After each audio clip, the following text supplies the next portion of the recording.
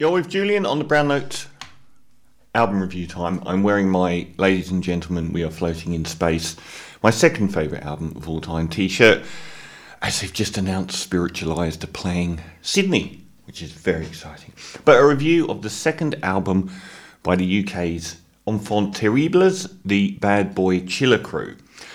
The first port of call here is to recognise that the northern part of England, where Bradford, Leeds, that's Sheffield, that sort of part of the country, has always had a separate dance music scene to the more well-known London-centric south that often bubbles through to the mainstream. And I think you can go back as far as the famous Northern Soul, which became obsessed with very obscure 7-inch singles from America that were R&B and soul and ska and all this kind of things, changing hands for thousands of pounds and so on. But since the 2000s, it's manifested itself in what can be broadly called bassline house. And it has bubbled through on occasion to the mainstream or the rest of the UK. And otherwise it remains this very popular but almost hidden in plain sight scene. And the Bad Boy Chiller Crew came of age making prank videos on YouTube. Gareth G.K. Kelly, Kane Welsh and Sam Clive Robinson. So they got very popular making these post-jackass YouTube videos. Now, back in 2020, they released their debut album, and it blew my head off. It was the most fun debut of the year, and I think it was in my albums of the year, called Full Whack No Breaks, and the track, I think 420, which opened the album, and I was just in love with it. I think that was my second favourite track of the year. They've returned with Disrespectful, which is a second album, and the main problem that they would have is that their shtick could grow stale quite quick, given it's this bombastic. So they embrace chav culture, and if you know what chav culture is, it's kind of like scummy, scuzzy, working class, violent teenagers in the UK. Working class teenagers beating each other up and wearing Burberry coats, and it hasn't got the best reputation. And I grew up around a lot of this, I can attest. It's a deserved reputation. But they've sort of taken ownership of it, and the cover of this album is absolutely magnificent. It's got this chav baby wearing chains and Burberry. But their whole yelpy, high-energy bassline stick could grow stale quickly. So that was the thing that was most enticing about where they would go with this album. I think that they made a really, really good choice, and that was with, I think, probably the best track on the album, Don't You Worry About Me. And that is half the tracks on here have very prominent, gutsy, ballsy female house vocals.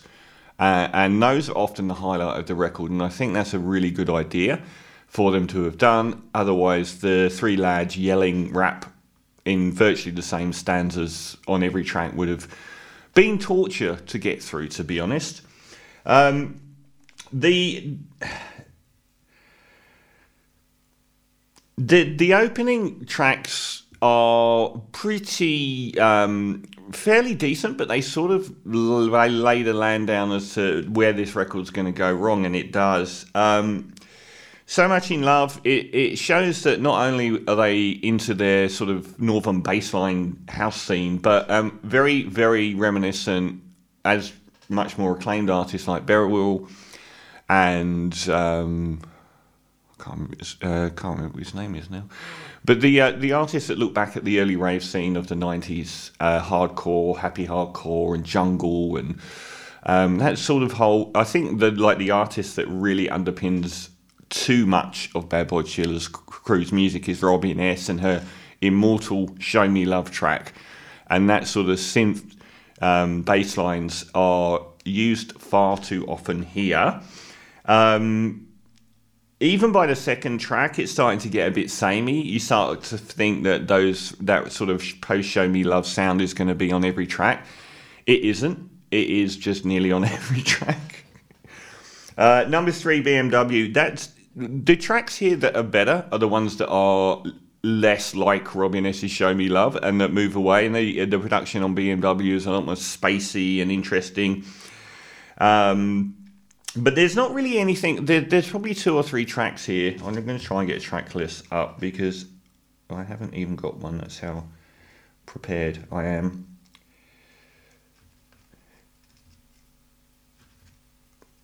I do apologise.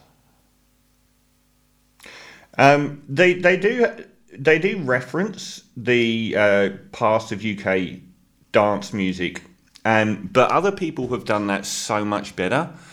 Obviously, people like Burial, but even last year, who was the anonymous 21-year-old from the UK? It was in my albums of the year. Her name's gone, but she referenced all of that stuff that people used to listen to in a cheap car driving around with cassettes on their way to nightclubs, because I was doing that back in the early 90s, and she did a much better job.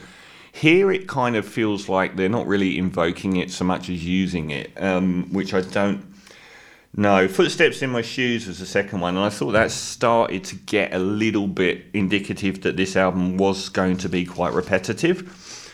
Don't You Worry About Me, I previously mentioned, probably one of the best tracks they've ever done. That really full female house vocal just lifts it, as it does most times it's used on this album. Even like the Bikes and Scoobies, which follows, and Get Out of My Head, it is already starting to pull, and you're a third of the way through the album. It just keeps going back to that same sound and tempo, and that same sort of beat. It's a sort of post David Guetta, F Me, I'm Famous sort of beat, which is pretty lumpen. Is the word I was looking for. Pretty lumpen at times. It does bash you overhead. There's not a great deal of subtlety here, but I didn't expect subtlety at all. I thought Messages was really good. Again, it's because it's got such a strong female vocal hook. So I actually really like that one.